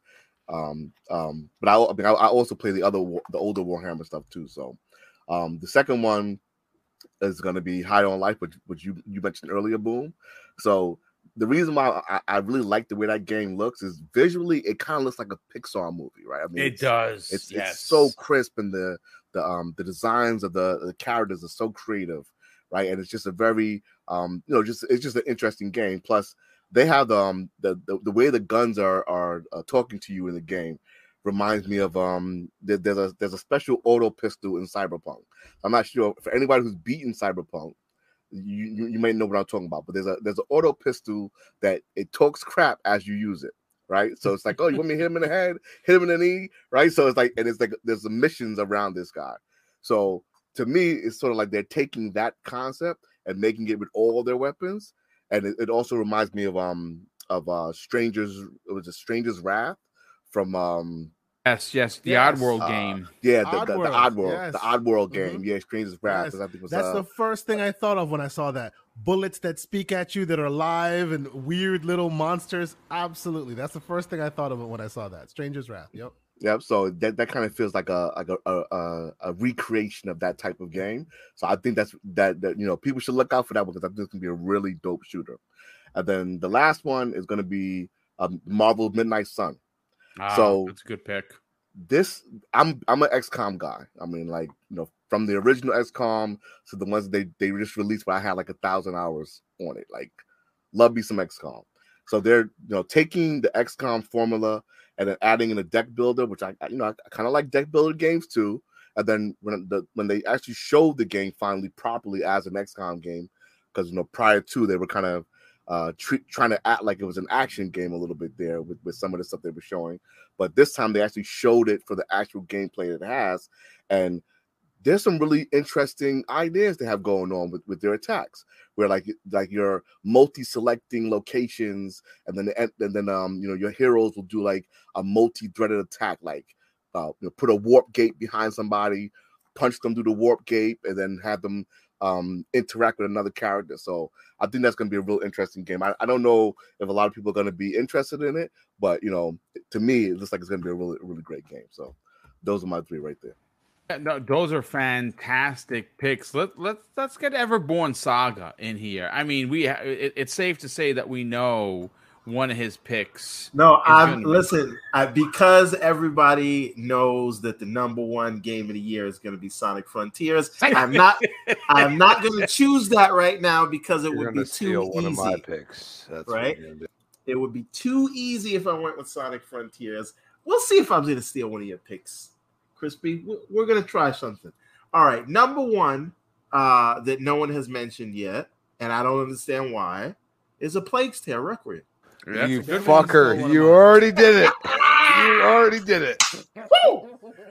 The next one, and again, I'm going by what people have already picked, because everything I think Pixel's picks were fantastic. I think Dutch's picks were fantastic. High on Life looks like it's going to be great, but I'm not going to say that for the sake of our audience.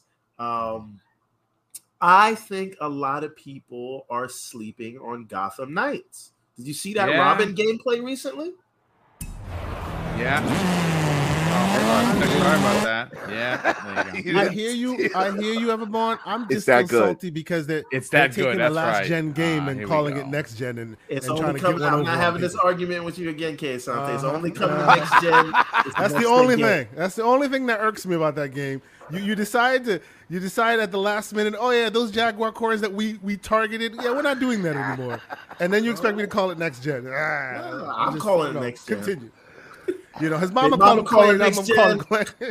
This is the show within the show. All right. So Gotham Knights, and then the third pick. There's a lot here. What can I say that you guys have not said yet? I'm gonna go for the home team. I'm gonna say, and I traditionally don't care about this, but like I said, home team. That was no good. One said Evil West either. If I thought about it, I would. Didn't you say Evil West? I did say Evil West. That's my top pick. Y'all are leaving so much on the table. I am going with because I think it's going to be a return to form, Modern Warfare. Yeah, that's a good pick. It looks really good, dude. Okay. So those are my three. Only because you guys already picked my three. So good luck, K. Asante and Crispy Bomb. I'll give it to you, baby. I'll take it. Pause. Love it. Big pause. Here's to that.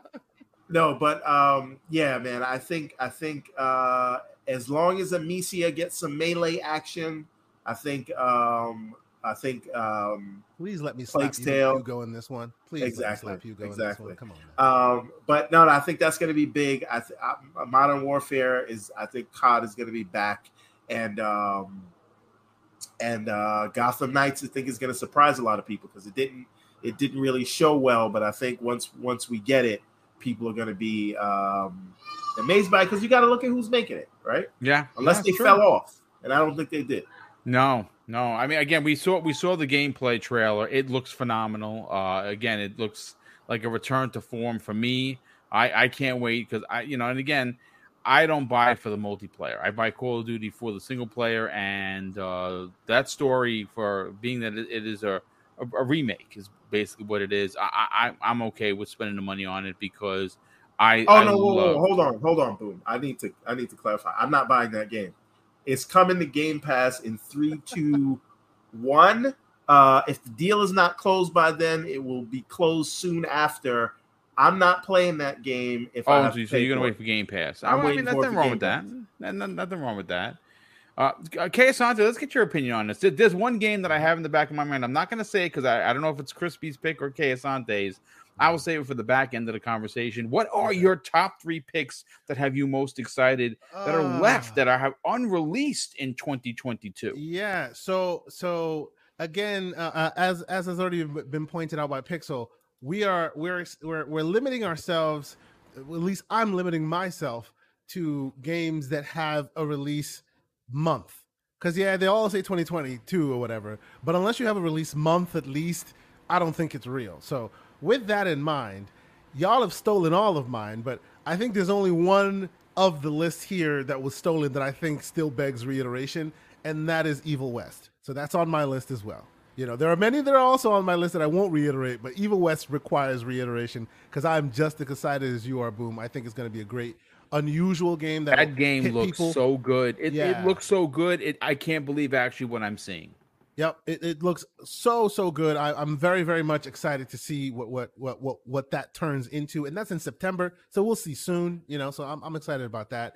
I was gonna say a Plague Tale because I'm excited about that, but please let me smack Hugo. That's neither here nor there. High on Life was my dark horse because I've played their previous game, so I know what to expect from them. I'm literally playing that through that game now, and it's hilarious. It's great, right? Exactly. Trover saves the universe. It's absolutely awesome. Since all of y'all stole that, my second choice will have to be Deliver Us Mars. Oh, dude, the first one was amazing. First one was unusually great. Good one. And now they got Deliver Us Mars, and I'm just like, hey now, and I'm in the bag because he's a Dutch developer. I basically was raised in the Netherlands, so whenever they're doing great things, I see you there, Guerrilla Games. I'm happy about it. So Deliver Us Mars. That's my second choice. Just for some clarification, if people don't know what we're talking about, there's a game that's currently available. It's called Deliver Us the Moon.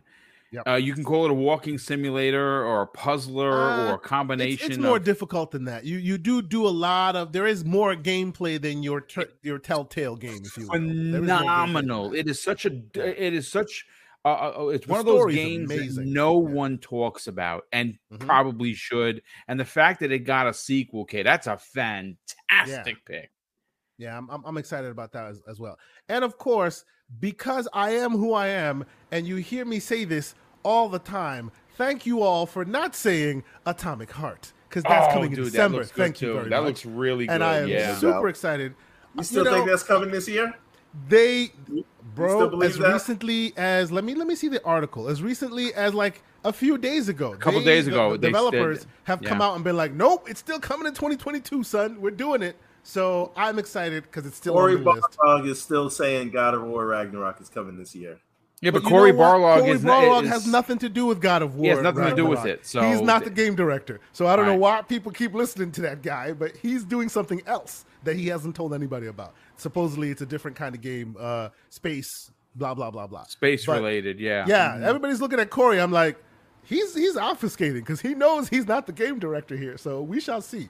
But yes, obviously, if and when Ragnarok shows up, that'll be the Elden Ring of its time, and everybody else will drop everything else and play that because obviously it's worth it. So we'll definitely be on the lookout for that. But these three, kind of double I things still is where I'm looking at it. There's a lot more on the list, but yeah, I think these guys, Evil West, Deliver Us Mars, and man, let Atomic Heart come out. I will be super excited. So yes, Yeah. I've been We're on that getting Atomic Heart train for too long. We're getting Callisto Protocol and Atomic Heart in December. In December, yeah. What a Christmas! Yeah, what a Christmas! And that's my birthday. Yep. Yeah. And by the way, on Christmas, my family's leaving, so I'm gonna be by myself all December, which is Christmas, my birthday. I'll be playing right at the month all day by myself. Woo-hoo. Yeah, but you know what's also Nice. interesting? We could get we could get Hogwarts in December as well, which would be the trifecta, if you will. Crispy Bomb, let's get your hot take on your top 3, and then because we have some time, I'm gonna round robin it again and let you give one more, because I have one that no one mentioned that is high on my list because I'm a diehard fan. Crispy, what are your top 3 picks for you that someone hasn't already stolen? Well, there's only one actually. I'm surprised. I really am. A Plague Tale Requiem, definitely. It's not for me. It's for my girl. I want her. Okay, yeah, you said she's a big fan of it. Yeah, she's beaten the first one, like totally, like gotten everything. I want her to play because she never played on a Series X on my 4K TV, and I think, you know, for those like 2 to 3 days, she's probably going to be off limits to me, and I'm cool with it because I'm just going to watch her play it. I'm sorry, like Asobo, like I'm not into flight sim, but I'll tell you right now, the visuals on that game, wow. Yeah, that's incredible. it. That's all you can say is wow. And they're doing it on cloud now. Like, come on, man. Like, seriously. So I truly believe this game is going to be something. Yeah, but this game is going to be something special. You know what I'm saying? Like, it's gonna rival Elden Ring. That's my feeling right now. Interesting. And I'm only, and dude, I'm telling you. And the visuals are going to grab you even more than Elden Ring. Yeah. And that's where I go and say, y'all want to talk about visuals? I'm going to tell you right now, you play it on the PlayStation 5, you play it on Series X, you play it on PC. Bet you that game looks damn good. Oh, I'm sure it does. You know, so I look at that game and I say, well, wait a second. I might have to go back and play the first one after I watch her play for a little while. You know what I'm saying? Like that's the way I look at it. The first one's a masterpiece. No, and I don't like. I played enough Hellblade. I'm like, I don't like the puzzles, but man, this game looks fucking good. Man, it looks really good. And I'm like, this is a small team before Microsoft bought them. Like, come on, man. Like we're all being like crazy about it. It's like, dude, just let them stew. Let them make their stuff. I mean, the Coalition visually compared to Halo 343, it don't look anywhere near like the Coalition's light years. You know what I'm saying? Like, you could say what you want, but that's the truth. Yeah. So, no, but what are your other 2 picks though? You only have a well, my number two is Scorn. Oh, that's a good one, dude. That's a great my number one. Number 2 is for me.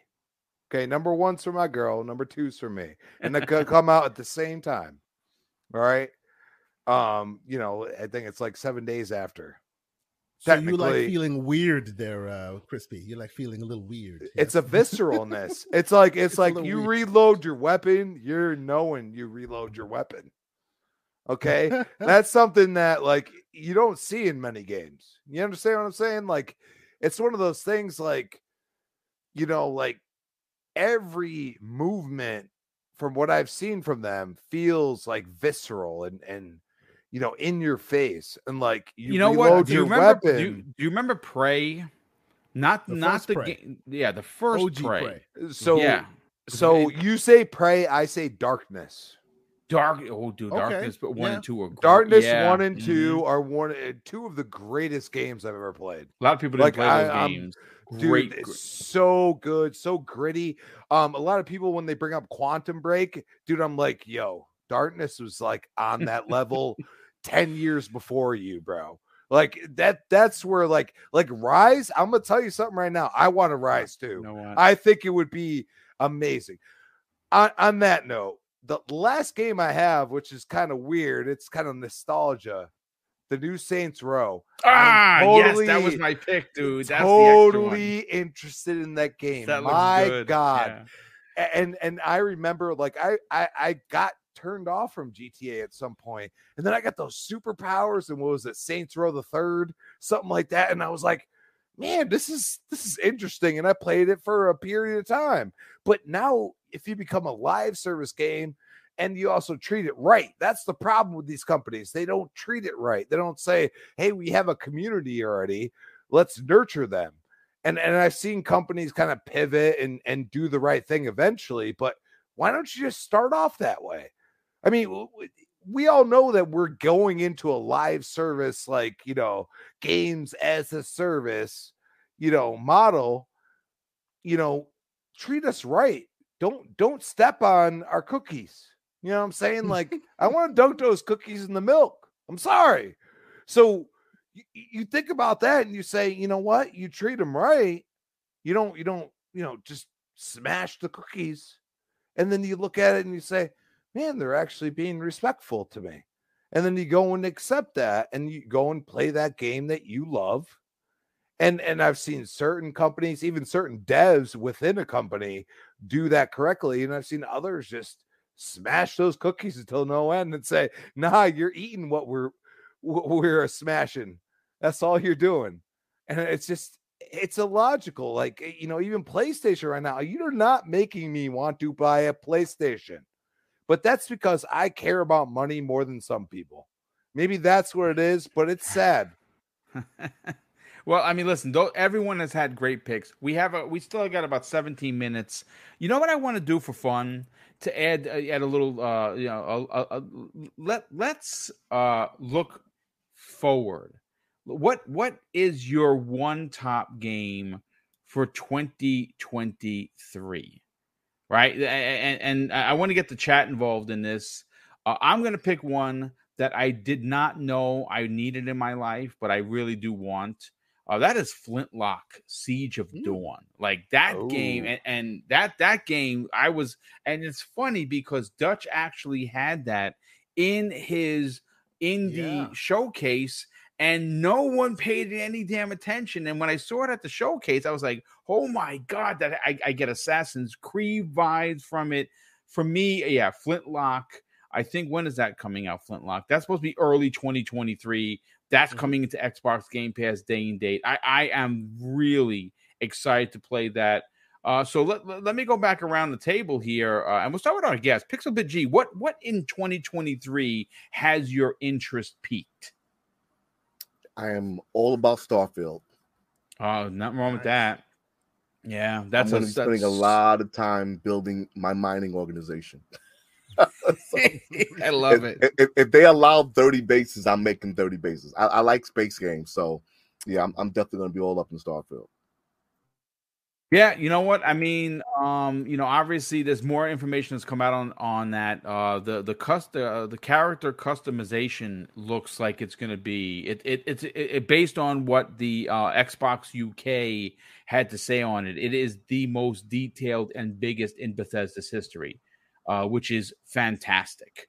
But also your ship is. I think your ship is going to be kind of a character because you're able to modify it to anything you want. So for a specific task and things of that nature. So there's going to be a lot of time spent base building and ship building. Yeah, no, I can't wait to see what the mod community does with that. That is going to be sick. Kay Asante, let's get your top 2023 pick. So this is not fair, Boom, because since 2023 hasn't materialized, it means all these developers just get to throw a bunch of their games. Oh yeah, 2023, and they don't get to put a date on it. So there are a lot of. I'm looking at the list here. There are what I would consider moonshots. We know these things ain't coming out in 2023. Like, just stop, right? But they're all here for 2023, which means I guess they're fair game. Let me go through. Now, I'll tell you what mine is, but this is what I mean by moonshots. Marvel Spider-Man 2. Really? Are we sure? I don't know about that. With all the delays happening right now, I'm not confident. Sleep on Insomniac. Oh no, yes, that's true. That's true. If there's anyone who's able to make things happen, Insomniac is a machine. So maybe, but you know what? Let me pick something off the beaten path.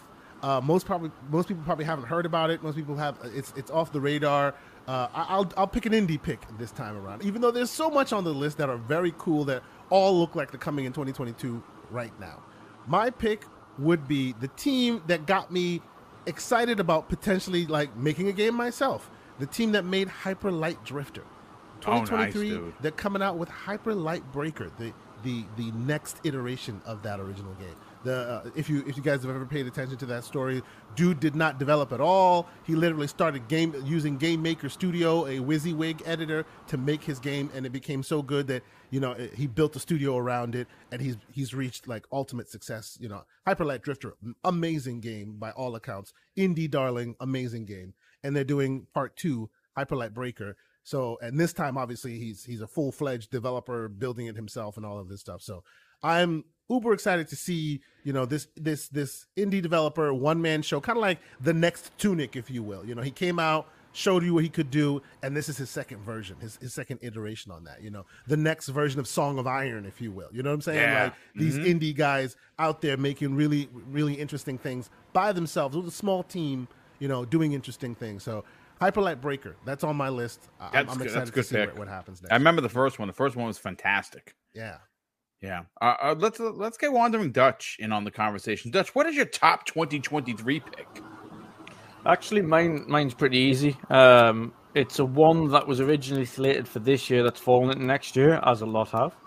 But again, much to Asante's aim there, it's not AAA. It's another indie title. Nothing wrong with that. That's Flintlock Siege of Dawn. Yes. Flintlock looks absolutely phenomenal. Of course, we showed it off in the indie showcase. It was then shown off several times across the actual showcases. And every time I see that game, it just looks better and better. Yep. It's another game that kind of really stood out to me, is much like Evil West has for a lot of people. Very interesting. Awesome looking, kind of weird. Let's say it's a mix between like Forspoken and God of War. In like this weird kind of industrial kind of era with magic, and yeah, it just looks absolutely phenomenal so far. I'm really looking forward to seeing more of that game and getting to play it. That is my pick so far for 23. Rel in the chat says no one's talking about Wulong. Yeah, dude, that looks phenomenal, bro. That is. When was the last time we got an update on that game, though? No. You're thinking Wukong. Okay. All right. See. Yes. Now, Wukong is supposedly coming out next year to all consoles. There was some rumor that Sony picked up the marketing rights. I could not find any information on that at all. I'd be surprised if they did. No, I wouldn't be surprised at all either. Hey, listen, I'm going to be real quick here. My number one pick for 2023 is Sonic Frontiers. No, that's 2022. No, it's Sonic Frontiers because it's coming in 2023. My number one pick for 2023 is God of War Ragnarok. Okay, I see what you're doing over there. Throwing some shade over to Saucy. Listen, smack mouth. But let me give you a backup. Let me give you a backup since people are going to say whatever. I do think we get Avowed next year at holiday. That's a very interesting pick, and I think you might be on something. No one's talking Redfall. That game, that game showed really well. It showed great, but we're talking about your number one most anticipated for 2023. Sure. Yeah, okay. That might be number 2 or number 3. Anticipated doesn't mean you're going to play it either. That is true. Yeah, who knows? It's my most anticipated YouTube watch. Okay, because that counts. I got one better. Well, what's your pick, Crispy Bomb? Forza Motorsport. That's a strong pick. Yeah, I mean, come on now. I mean, think about it. Like they're gonna slap GT in the booty and say good game. That's what they're gonna do. Well, they're going to say good try. They're going to say, glad you gave it a shot, is what they're going to tell good game. Yeah, good game. Like you did your best, but yeah, no, it wasn't good. We're on a different level. Here's different second level. Place. Congratulations. I think, I mean, you look at the screenshots you get now, even on Twitter, and if it's a racing game, it's Horizon 5, right? I mean, seriously, like, nobody's screenshotting GT7. Gran Turismo used to be the pinnacle of racers. 1, 2, and 3 are considered legendary, at least in my opinion. And in my opinion as well. Yeah. Okay. They changed the game when it comes to simulation racers, and I've lost that over time. Okay, I actually go to arcade racers more. That doesn't mean that I don't know how to, work a car to make it drive on the road the way I want to, not anybody else. I don't care what anybody else thinks. I'm driving the car. And what they're talking about is doing some really special stuff. On top of that, the visuals. Yeah. If you look at it in a kind of pie in the sky, I feel like Game Awards this year, and this is completely pie in the sky, they're going to announce the release date for Hellblade 2, and it's going to be next year, fall. Wow, that'd be big. Yeah, no, that's a Hellblade. They're going to go with the trend. I don't know. Like, they've been doing it, and it's been working. So I almost feel like they're going to, like, finish it off. You know what I'm saying? On Jeff Keighley's show, I mean, yeah, hey, of course. Yeah, the Keighley. But he's he put out a poll and people voted the way they did. Okay. Because Xbox is trying to change the narrative. We're all freaking gamers at the end of the day. You know what I'm saying? Like we play what game, what console, whatever we want. We play that. But I mean, why are we fighting about it? I mean, really, that's just the trolls of the interwebs. But listen, ladies and gentlemen, I hope you enjoyed your 2 hours of primetime gaming with special guest Pixel Bit G.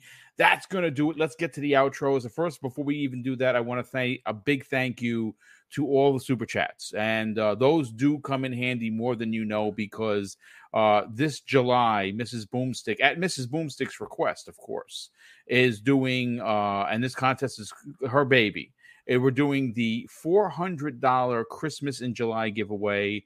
We're giving away 8 $50 gift cards to your choice. Anywhere you want to go, Xbox, PSN, or Nintendo eShop. You win it. We deliver, and we are opening it up to people outside of the U.S. If you win, if you are a channel member, if you are someone in the chat, if you are someone that drops super chats, and you live outside the U.S., because there's these cash apps all over the place, we will pay the taxes and the difference in the amount of money for your country's funds, and make sure that even if you don't get the gift card from us, you can go buy it yourself. We will send you the money.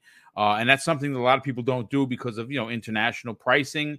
We will pick up the back end of that dollar to whatever currency you have, and make sure that if you are someone that supports the channel, we are going to make sure that we deliver on you winning that prize. But let's get to the outros. We'll start first with our special guest, Pixel Bit G. By all means, brother, tell everyone, if they want to strike up a conversation, where they can reach out to you on social media. Well, you can find me on Twitter under Spartan PBG, like Pixel Bit G. I really appreciate you inviting me on the show, man. I really had a good time. Thank you, sir. As usual, it's good to be with my boy K. Asante and Everborn. Nice to speak to you, Crispy, and Wondering Dutch as well. And I listen to all you guys' stuff, man. Keep doing great work, man. Appreciate it. Well, we appreciate you being here, brother, and definitely this will not be your last invite. That is for certain. Wandering Dutch, sell your brand, brother. Tell everyone about your show that has new graphics and all the bells and whistles that you've been working on behind the scenes, and where can people reach out to you on social media? Yeah, as always, it's been absolutely awesome. Really cool topics again this evening, and obviously nice to round it off with our favorite picks or picks of 2022 and 23 to come. Awesome chat as always. It was nice and civilized this week, which was great. It's always great. Everyone was well behaved. There was no vitriol. We weren't getting slandered in the chat this week, but I appreciate that, guys. But no, absolutely awesome. Awesome to chat with Pixelbit G and of course the rest of our panel this evening.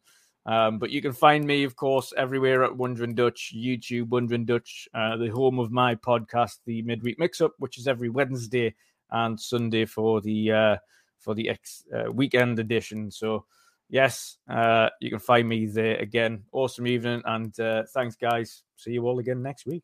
Absolutely. Real quick, shout out to Suicide Kings in the chat. He says, outro, I just got here. Another hour, please. I don't know if I can handle a 3 hours in this chair. My back would be a disaster area, but I appreciate it, brother. Thank you for always being here. Kay Asante, sell your brand, brother. Tell them about your incredible podcast, 10 a.m.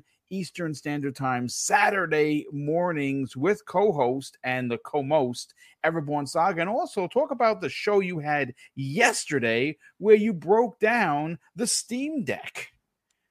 Yeah. So thank you once again. Always a great show. Even when the news gods tend to be light on us, you keep things interesting, and I appreciate that. This was a great show.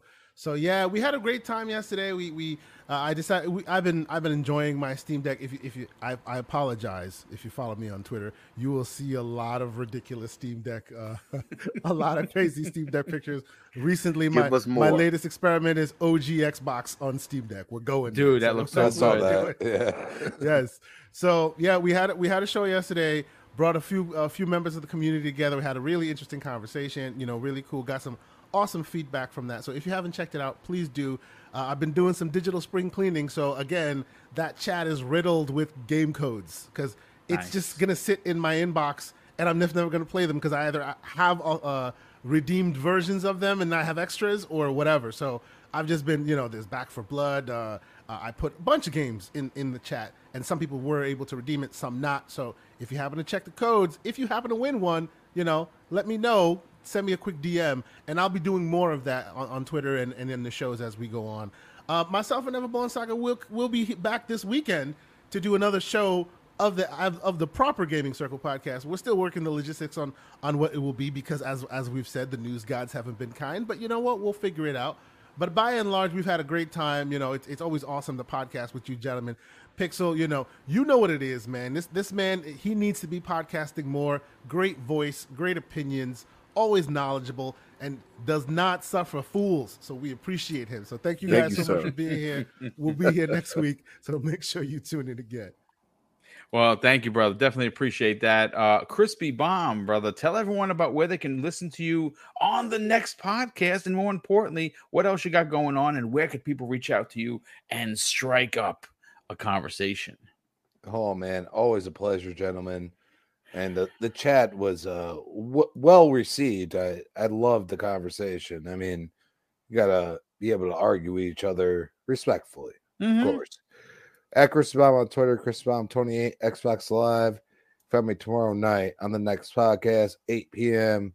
We got Retro Renegades Tuesday night, 7 p.m. And of course, back here on Primetime Gaming, 7 p.m. Wednesday. Yes, well, great to have you that. And big shout out to the fraud in the chat, Emulation Gamer, who not only was blocked 4 times, still finds a way back into the chat to prove that he is a loser.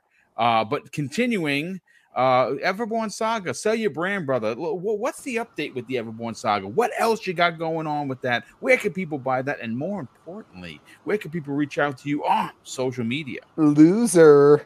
Yeah. Terrible. No, Everborn Saga. Right now, we are currently trying to get into New York Comic Con again for this year. Very nice. It is a very crowded. It's very crowded this year. Last year, you had the whole COVID thing, so a lot of people were scared to show up. So we're fighting for our slot there. We're also trying to get into Anime NYC. Oh, nice. That's a big one. Anime, that's a huge one, dude. Yeah. So we're trying to get in there, and we're doing main floor. We're not even looking at Artist Alley this year. So we'll see. Wish us luck there. We are currently in production on 3 books. So there is a new series we're getting ready to launch, and there's Ariel's Adventure Chapter 2 and Prince of Arcadia Chapter 5. So all those things are happening at once. And yeah, that's it. Everbornsaga.com. Check us out. Check the books out if you have not already. That helps us to keep going. And hopefully just wish us luck and see if hopefully we'll get into Comic-Con this year. If you like the books, tell a friend. Post it on Tell Twitter. A friend. That's right. Tell everyone about the communication. Let people if you know have you the book. Get it rolling. Take a picture of the book. Show people that you have it. Show people the product. Yeah, absolutely. And Helps a lot. and if you see the product, if you have the books like I do, and you look at the artwork, you're just amazed that they put that together. It's just gorgeous. Yeah, and it's everbornsaga.com, Everborn Saga on PlayStation, Xbox, Steam, Everborn Saga on Twitter, Instagram, all that jazz. So yeah, Everborn Saga everywhere. Go to everbornsaga.com, check out that jazz. Yeah, well, thank you, brother. Listen, again, thank you. Big shout out to the chat. Of course, there was a knucklehead that we sent him packing. It always shocks me. It always shocks me that if you are like a fan of a particular brand and you come to another podcast that you know that we're a favorite other brand, why? What? There's got to be something you can listen to. I don't know. But anyway, listen, thank you so much for obviously pushing this channel past 10K this January. If you're just finding the channel and you're not a knucklehead and you want to subscribe, please help us. The goal for this remainder of 2022 is to hit 12K, and we're almost at 11. We're about, I don't know, just a little under 300 away, and would love to finish off the year strong with 12,000 subscribers. That would be the Activision deal closes. Boom. Yeah, you said that about the announcement, and you said this about this. So I'm gonna hold you to that. But ladies and gentlemen, thank you so much. I want to close out the show with something that is very important to me. Hopefully, one day it'll be important to you, and that's something that my dad taught us when we were kids, and he would say, "Craig, treat others how you want to be treated, and also it doesn't cost anything to be nice. You live by those rules, son. I can guarantee you're gonna have an awesome day. So take care, everyone, and we'll see you next week on the newest episode of Primetime Gaming with Mr. Boomstick and Friends."